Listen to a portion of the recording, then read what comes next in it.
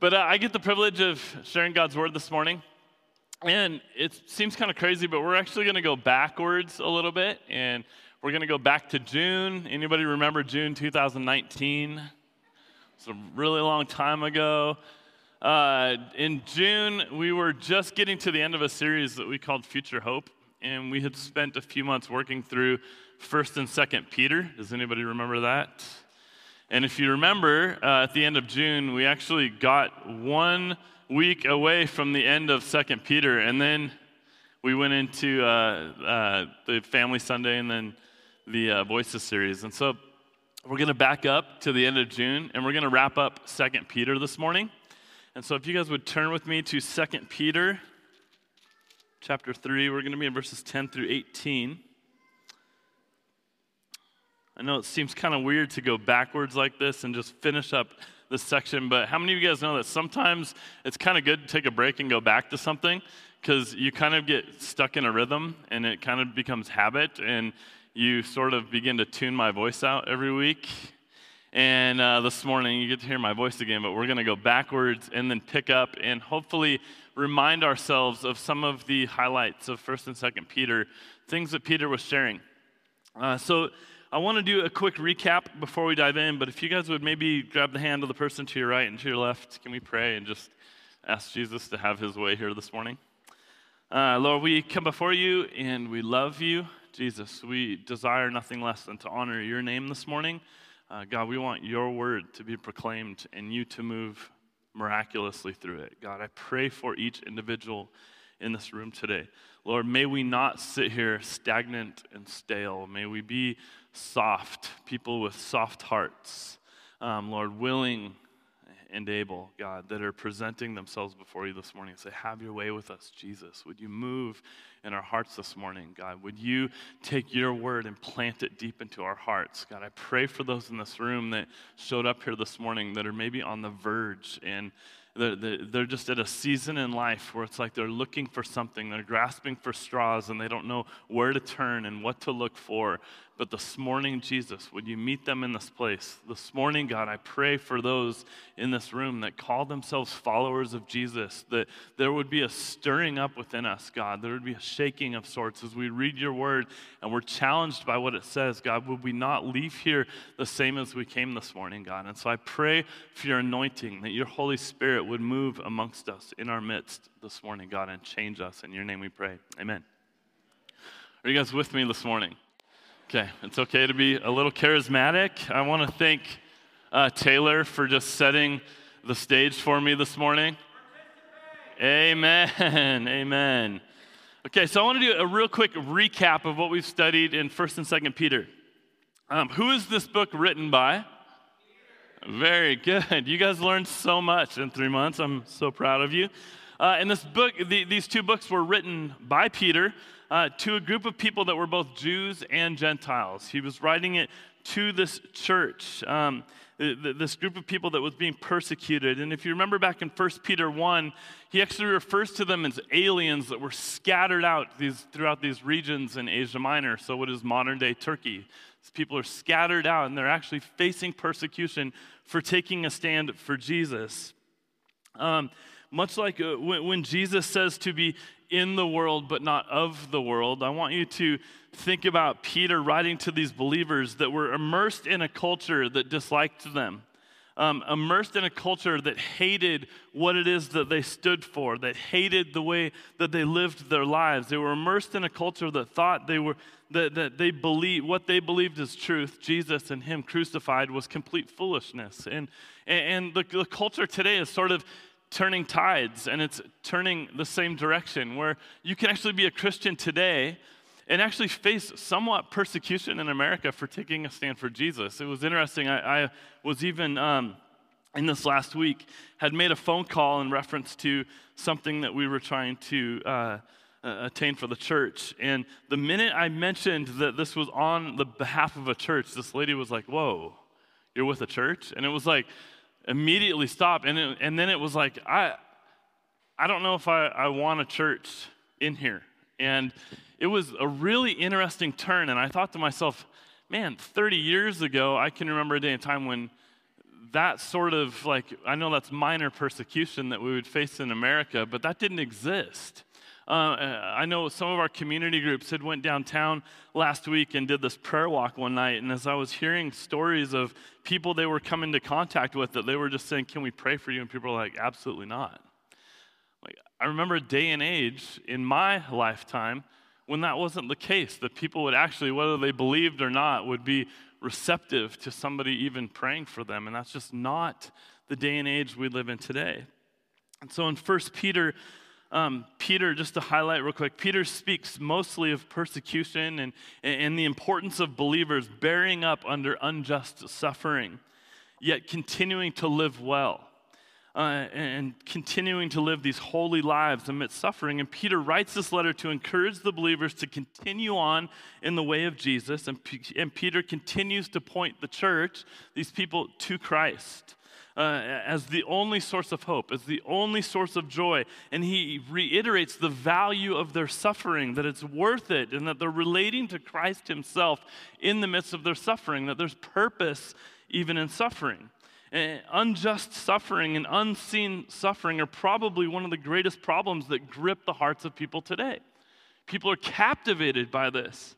And we often struggle with frustration and with anger and uncertainty when trials land on our doorsteps, when we face trials in our own lives. And too often, in those most difficult moments in your life, when you face trials and you face suffering, what happens?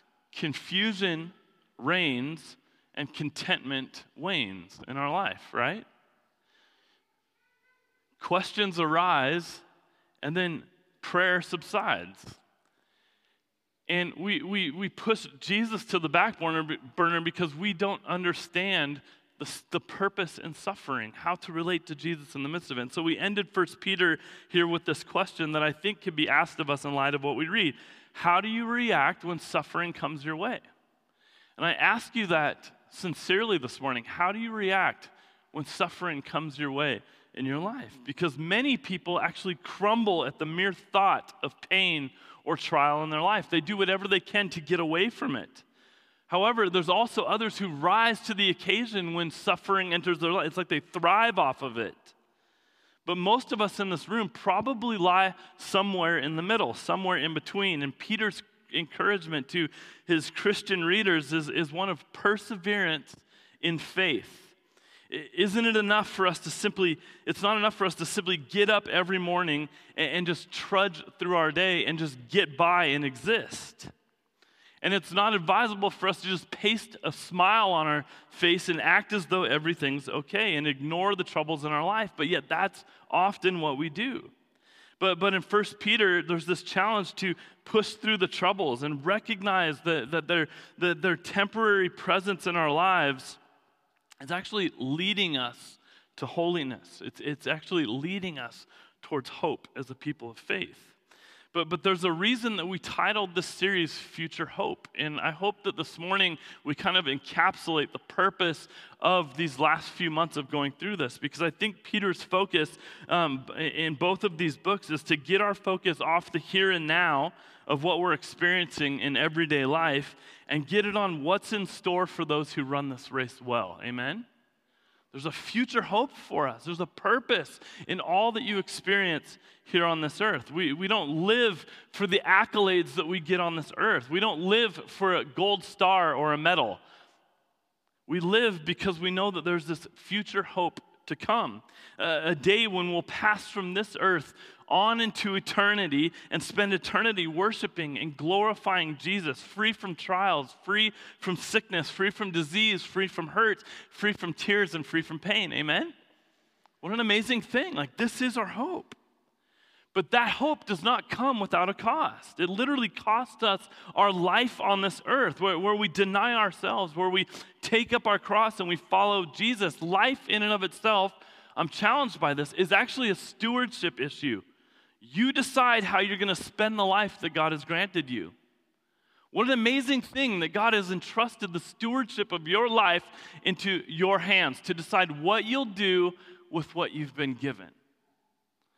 And I think in general, that's really Peter, the culmination of his message. What will you do with what you have? It's not all bad. You think the pain and the suffering and everything you're going through is bad. It's actually allowing you to relate to Jesus. It's actually pushing you towards this future hope. There's purpose in it all. How will you spend the life that God's given you? And so we worked our way into 2 Peter, and here's a couple things we took note of. Right after writing 1 Peter, Peter then jumps in and he writes 2 Peter. And he writes it with a little bit different focus.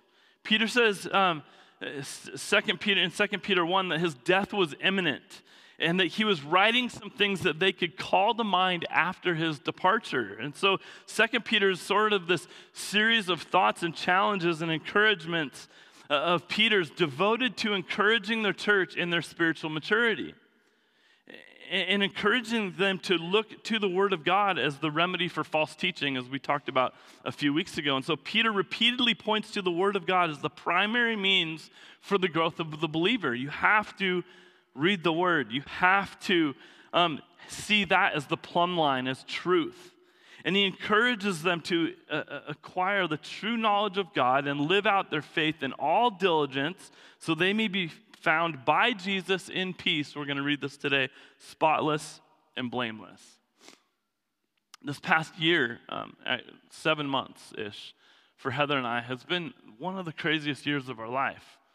We've literally sat with more people that are dying and watched people die in this year than I think ever before in my life.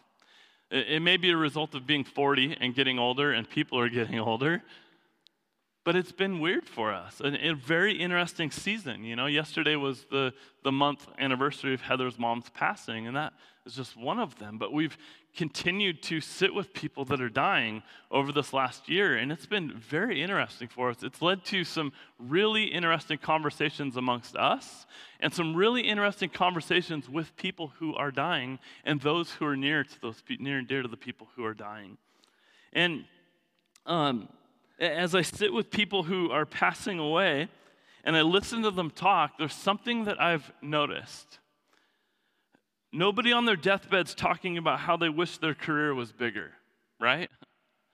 Nobody on their deathbed is talking about how they wish they made more money or that they had more things. You don't ever hear them say those things. In fact, you never hear them talk about the scuff that they had with the person next door, or the issues that they had with their friends. You never hear them talk about how they wish they had more time to fix up their house or buy a new car or acquire anything. You hear them talk about the people they love.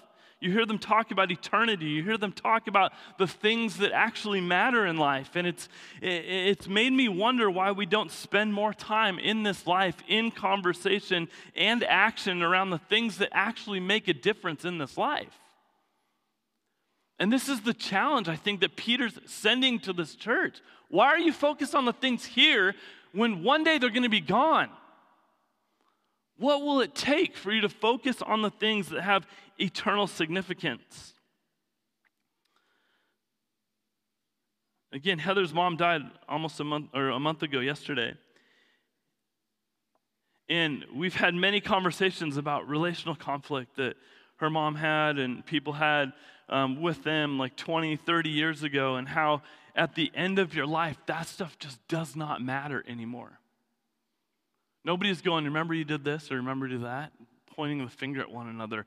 It's all about like reconciliation. It's about peace. It's about celebrating the life that you've been given. And as you sit with people that are dying, something happens in us that are sitting there observing this life that's about to move on. It changes us. And I've realized as I sit with people and I have these conversations with them that I'm being changed, that I'm being challenged to actually observe my own life. I'm being challenged to process my own issues, to decide for myself how I will spend this life, because we will go into eternity in a blip. What will you do with this life here? Have any of you guys ever had an experience in your life where it was like near death? Anybody? Has anybody ever done something that literally scared the crap out of them so much that they started thinking about what was important in life? I want to tell a couple stories this morning that some of you have already heard, but I thought were kind of important. Years ago when I was traveling with the skateboard ministry, we were on this long tour, and just long story short, we were coming down through a mountain pass, and we lost all the brakes on this van that we were driving, and we had like 6,000 pounds of ramps being pulled behind it, coming down this really steep mountain pass. And so we had no brakes, and the cruise control was pinned at 90. And we had 8 guys in the van, and if you ever want to hear 8 guys pray really hard, just get rid of the brakes in a car coming down a pass and pin that throttle at 90, and guys go into prayer mode that you've never heard before. And it was just guys screaming, like, Jesus, like, come, Lord, intervene. But the funny part of the story was there was a kid, 18-year-old kid who was an orphan. His dad had passed away a few years prior, and his mom died while we were on that tour from brain cancer. And he's sitting in the front seat of that van, and he's been around death. And as we're driving down through this pass, and everybody's freaking out, he's sitting in the passenger seat just saying, Father, Son, Holy Spirit, work together now. Father, Son, Holy Spirit, work together now. Father, Son, Holy Spirit, work together. And I remember like hearing him and laughing, like that's so funny. But how significant it was that in a time in his life when we literally didn't know if we were going to make it down this pass and make it out safely, he was calling upon Jesus, like, Father, Son, and Holy Spirit, have your way and do your thing. At 16 years old, I was driving back from Lookout Pass down 4th of July Pass there. And coming back home, and I had a friend with me in my car, and we hit a patch of black ice and flipped my car 3 times, and it threw all our snowboard gear all over I-90, and I just remember like the minute, I can remember getting sideways on the road and then the truck taking off and hitting this berm, and just as it went to roll, like I just kind of blacked out, and when I came to, I just remember hanging upside down in this truck with punk music just blasting in my car, like everything else was broken, but the stereo worked fine. You know, like, yes, thank you, Jesus. And we're hanging upside down in the car, and somebody came and helped us out, and me and this kid that I was with were totally fine. Like, we walked away unscathed in this accident. Fast forward to 5 years ago. And when you go through something like that in your life, where there's a significant moment where you literally look death in the face, you start rethinking everything, don't you? Like, for that brief blip, nothing else matters. I don't care what my career path is. I don't care how much money I have. I don't care about any of those things. What I care about is what matters. And you start questioning what does matter. I mean, you want to draw near to Jesus to get people on the verge of death, and all of a sudden, Jesus matters in their life, right?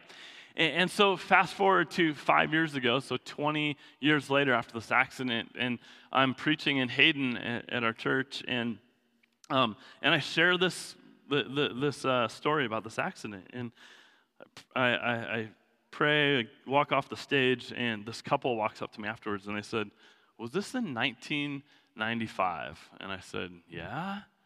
And they said, were you driving a blue truck? Yeah.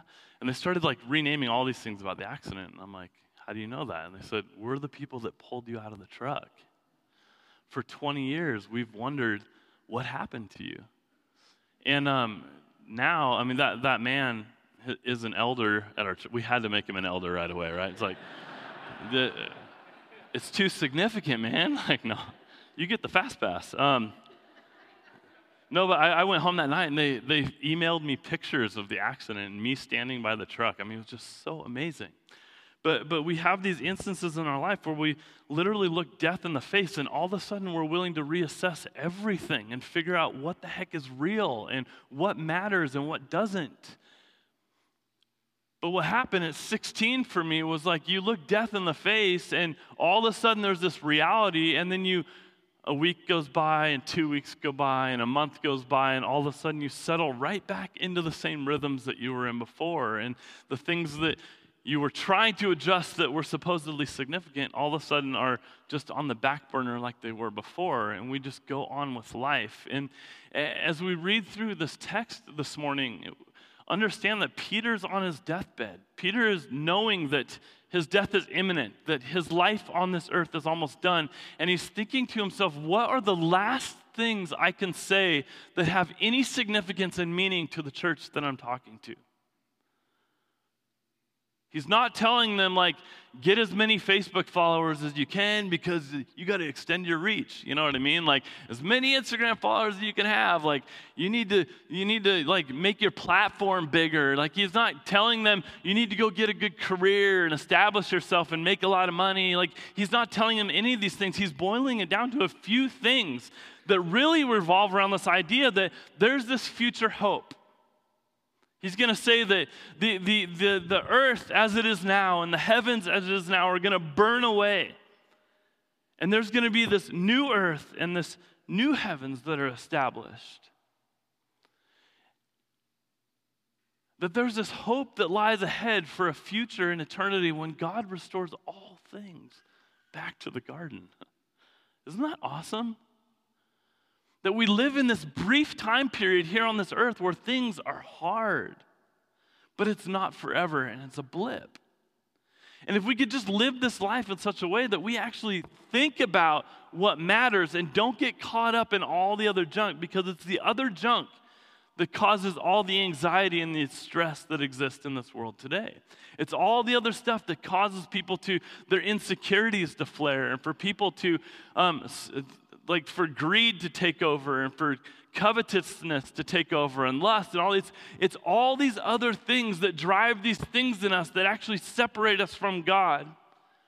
And I think the question the Lord would ask today is, what are you doing with what you have? And what matters most today? If you were to look death in the face this afternoon, what matters most? I sat with a man last story, who has 1 to 2 weeks to live, a guy that we know very, very well. And for 2 hours, all the guy did was tell me about his story of coming to faith in Jesus. All he did was tell me about all that God has done in his 70 years on this earth. He encouraged me, he challenged me, and before we left, I asked him, I said, have you written down the things that you want to pass off to the next generation? Because I think you have a lot of wisdom and things to share. And he said, I made a whole hour-long video of these things. You can watch it. And I bet you money that the content on that video are not telling people how to build their kingdom on this earth, but reminding them of what it is that's important.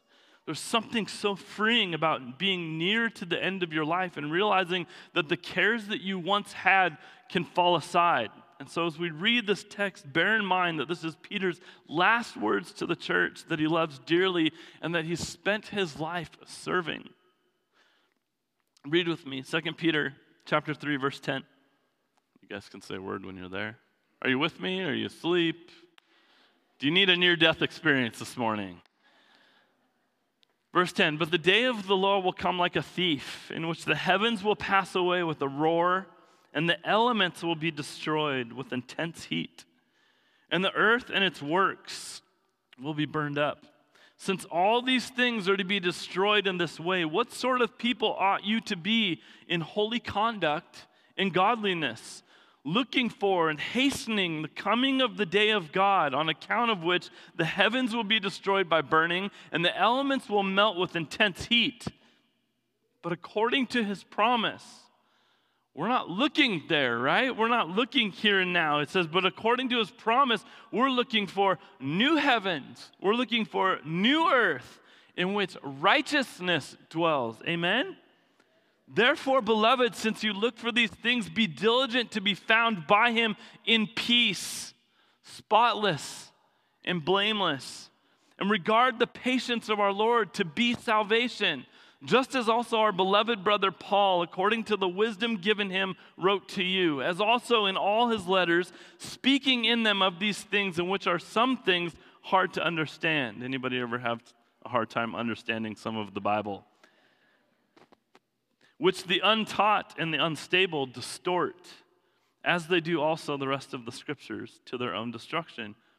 You, therefore, beloved, knowing this beforehand, because you know this, because you know what's about to happen, because you know where your hope is.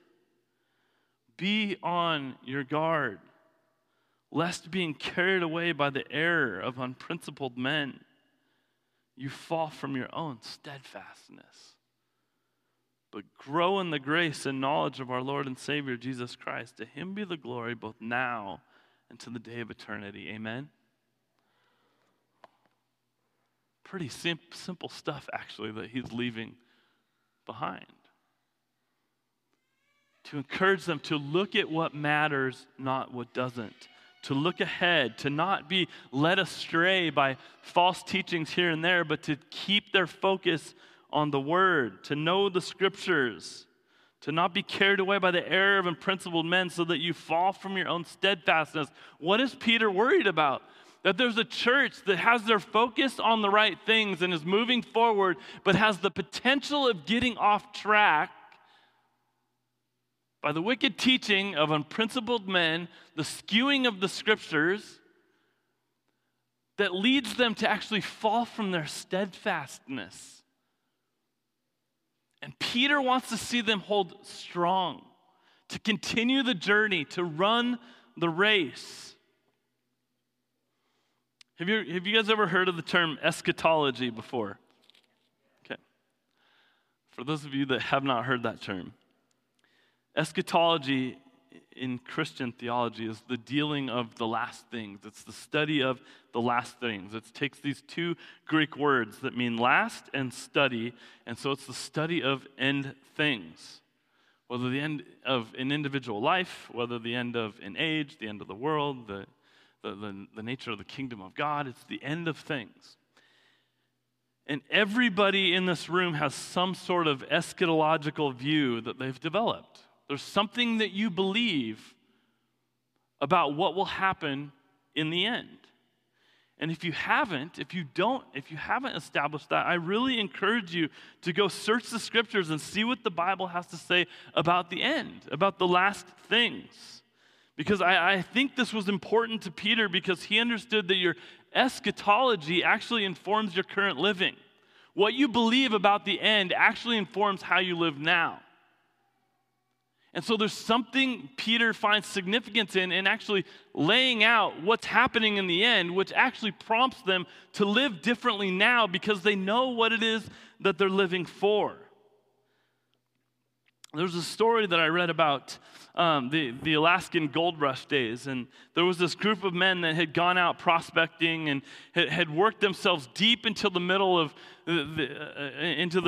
Alaska, out in the middle of nowhere, and they find themselves at this miner's cabin out in the middle of nowhere, and they walk into this little shack, this little cabin, and they find the skeletons of two men holding a bunch of gold. And so on this table next to these two skeletons is actually this note. And this letter tells of their success in finding all of this gold and all of these riches. But that in their eagerness to find all this gold, they didn't pay attention to the onset of winter and how fast winter would actually come on. And so each day they go out, they found more and more gold. But one morning they wake up to find this snowstorm on them and basically traps them in, and there's no hope of escape. And so their little bunch of food that they had was exhausted. They lay down and they die amidst all of this amazing gold that they found. And their error wasn't in finding the gold, but actually in neglecting to provide against the winter that was coming. Imagine these two men. Each day they go out, they keep mining for gold. They talk to each other about all the things that they're going to do with the massive riches that they have and all the stuff that they're so excited about. Tons of gold that they're finding and all that they're going to do with it once they get back to town with it. All the while, they're actually neglecting to make provisions for the coming winter. And the winter kills them. And everything they found is for naught. It's nothing. And so in all reality, you could say that these men were completely immature, that they lacked practicality, that they either lacked discernment about the signs of this approaching winter that was coming, or they lacked the good sense to do something to actually prepare for that winter, but their immaturity actually led to their death. And I think it's similar as to who Peter is talking to and what he's saying, that if you're immature, it actually will lead to your death, that all the things that you're reaching for are for naught, and you don't even know what the right things are that you're going after because you don't know what's good and what you should be reaching for because you're not grounded in the Word, and you're not spending time with Jesus, and your walk with Jesus isn't first and foremost in your life. It's about getting all the things you can here and there, all the while the imminent return of Jesus is coming. And he says in this passage, right, that he will return, that he will come like a thief in the night, like a thief.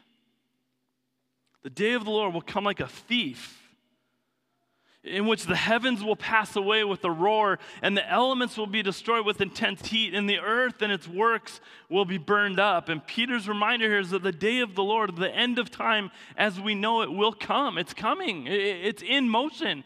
And notice that Peter doesn't get into any of the logistics of how this is going to come about or laying out a timeline for them or making sure that they've got all the logistics figured out. He just simply says, it's going to come like a thief. And it's the same verbiage that Jesus used in talking about his return, same verbiage that Paul uses and reiterates in referring to this return, that he will come like a thief in the night. But this day will come like a thief, meaning you won't know the time and the hour, but it will come, and the heavens will pass away, and the earth and everything in it will be burned up. Everything that matters to us will be gone. And this whole analogy of the day of the Lord coming like a thief, it describes it as coming suddenly, without any immediate warning, because that's how a thief comes, right? Does anybody stand outside waiting for the thief to come? I just post up at 3 a.m. on Thursday night because I know that's when the dude's coming, and we'll just wait for him to come and do his thing. No, he comes when you least expect it. But there's also the ability in a believer, though you might not know the time and the hour, God's given you the ability to discern the season. He's given you the ability to draw near to him and know what's important, that you would be found in peace with Jesus, spotless and blameless. But if all you're focused on is what you can attain here and build here and make for yourself here on this earth, how will you be found when Jesus returns? Like the two dead guys trapped in the cabin, skin and bones, holding on to everything that you thought was important when none of it actually mattered at all.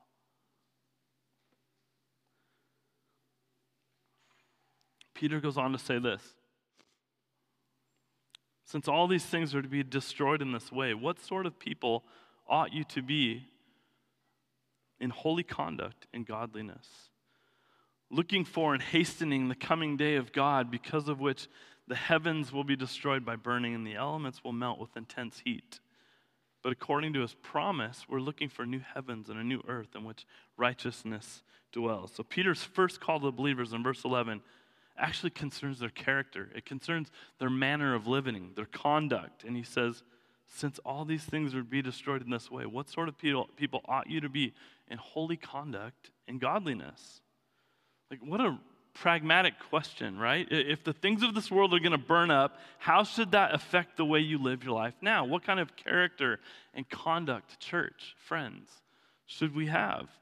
And so here's 3 questions that I kind of want to leave with you guys today. 1, what importance should be placed on the pursuit of material possessions in this life? What difference does it make if you get the big house, the luxury car, the large bank account, the latest gadgets, the fancy china, whatever else strikes your fancy? All of it's going to burn up. And Jesus already said that if he would provide for our material needs, that he would provide for our material needs if we would seek his kingdom and his righteousness first. So we don't need material possessions for security. Second question, what's the benefit of working your way up the corporate ladder or becoming important in society? Because all of those will end when the earth ends as well. And so I'm not suggesting at all that it's wrong to be in a position of power or influence, but to leverage that and steward that power and influence in such a way that it actually honors Jesus and it points people to him. It doesn't build your own kingdom. It says in Colossians 3:2, Paul says, set your mind on the things above, not on the things that are on earth, so that you will be revealed with him in glory. Set on your mind on the things above, not the things on earth. Third question, what's the real value of fame to us?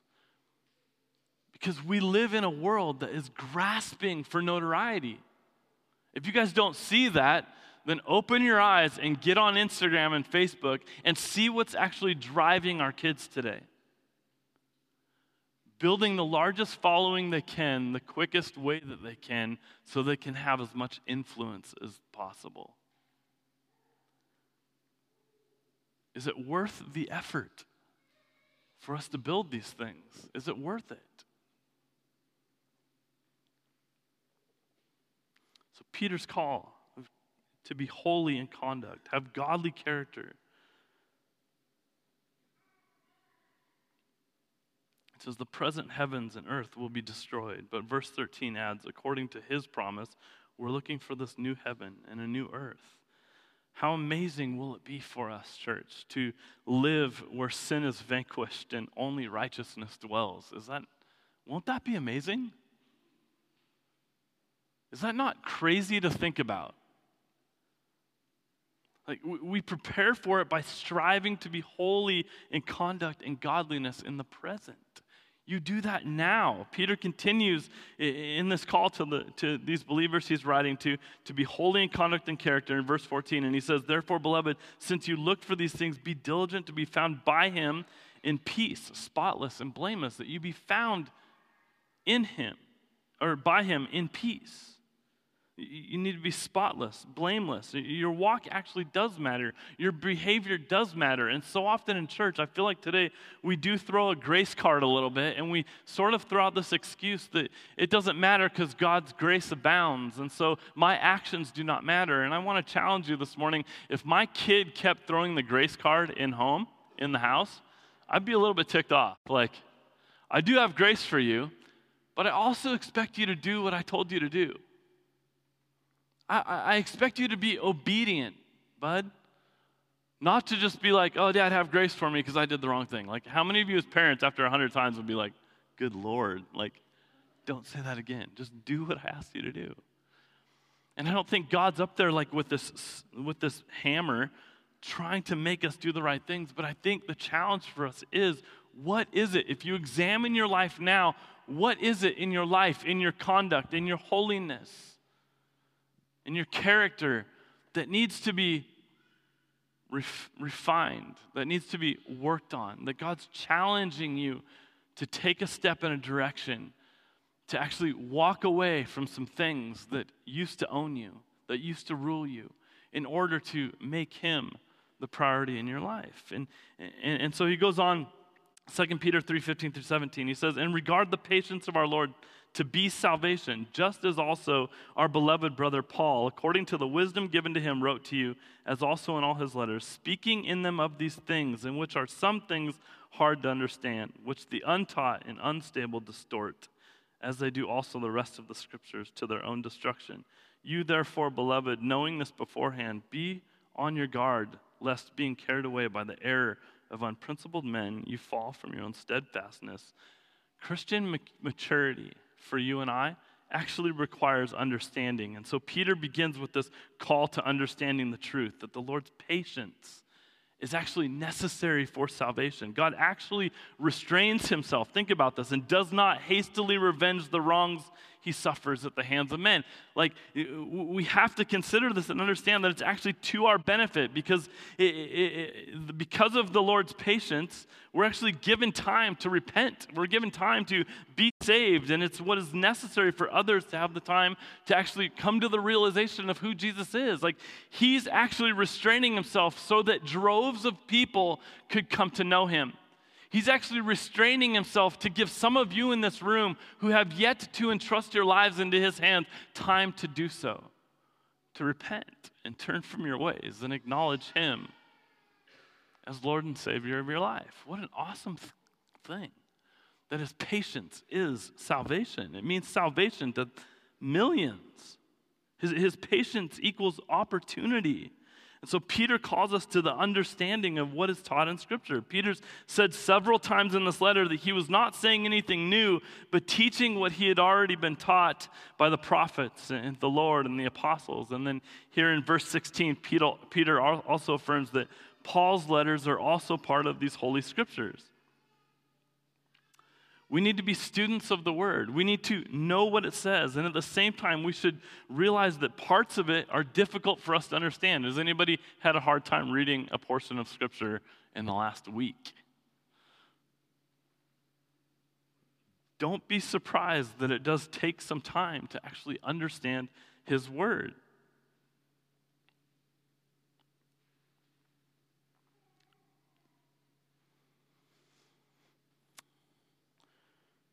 Peter ends this letter with a statement that covers the purpose of all creation.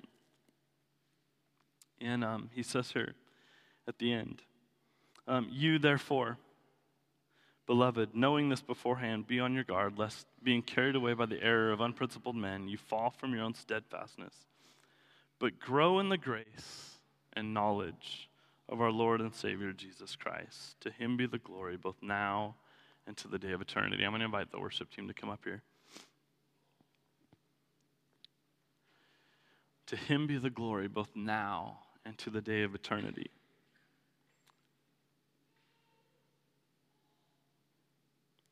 The glory of God and of his Son Jesus, our Lord and Savior, is actually the purpose of God's creation. Like the reason he created you was to worship him, to give glory and honor to him. And so the mature follower of Jesus keeps this in mind. What's your purpose on this earth? It's not your giftedness, it's not your talents, it's not all the things that you have to offer this world. Your purpose on this earth is that your life brings worship to Jesus, that your life points others to Jesus. And we have to keep this in mind, that as we devote our life's purpose to worshiping the Lord, that actually our conduct and our character change. How many of you that have met Jesus in a real way left that time, that moment, the same as you entered it? None of us. I remember the day that I surrendered my life to Jesus, and it was like I knew that whatever was happening, whatever he was doing in me would forever mark me the rest of my life, that I couldn't go back to the things and the patterns of the past, that he was transforming me. And so Peter ends this letter, this epistle, in a lot of the same way that he started it. He wants us to be mature believers in Jesus. He wants us to live life the way that God meant for us to live it. God has already provided for us all that we need, but we have to do our part as well. We have to believe that what God says and trust him for the future, and that trust is put into practice when we obey him. We should pursue godly character. We should seek to increase our understanding of God through his word and be careful of being deceived by false teachers. And our focus and purpose of life is to glorify God and his Son, our Savior and Lord, Jesus Christ. Notice he says, but grow in grace and knowledge. As we were talking about this in the sermon group this week, we were talking about what does it mean to grow in grace? How do you do that? You ever been in a prayer circle with somebody and they're like, Jesus, just give us more of your grace? Anybody ever heard people say that? Jesus, just give us more of your Spirit. More of your Holy Spirit, Lord. Well, I want to remind us this morning that he's pretty much given as much as he can. There's no more of his Spirit to be had. There's no more of his grace to be experienced. He did everything and beyond what he could to extend as much grace as possible to you, an abounding amount of grace and an abounding amount of his Holy Spirit. And it's less about you trying to figure out how he can give you more. And this morning, it's more about you sitting and going, what in your life has built walls that have kept you from receiving the endless amount of grace that he's offering you? Because there's something about this idea of growing in grace and knowledge of Jesus. I think as we grow in our knowledge of Jesus, that we actually grow in the extension of grace to others. As we know him more, our lives become these amazing outlets, these conduits of his grace to the world. You don't need to ask him for more grace. You need to ask him what blockades and walls have been built up in your life that haven't allowed you to receive all that he has for you. He's pouring it out this morning. Would you guys bow your heads with me?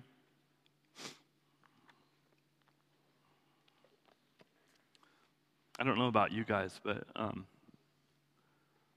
there's one particular thing in my own life that as I sat back this week, I could tell was a wall. It was something that I had begun to look at and put a lot of time and energy into that I realized was just a distraction.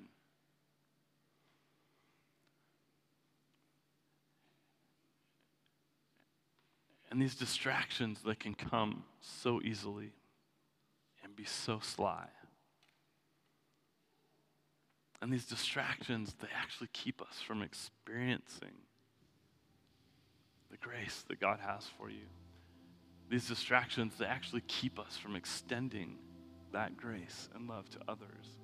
These distractions, they actually keep us from growing in our knowledge of Jesus Christ.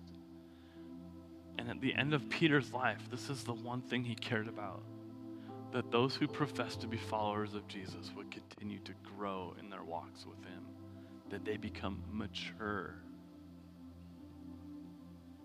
Grow up. And that's a process. But for some of you, even as we're talking this morning, you know that there's areas in your life that Jesus is challenging you to grow up. To stop looking at what's right in front of you and start looking at your future hope.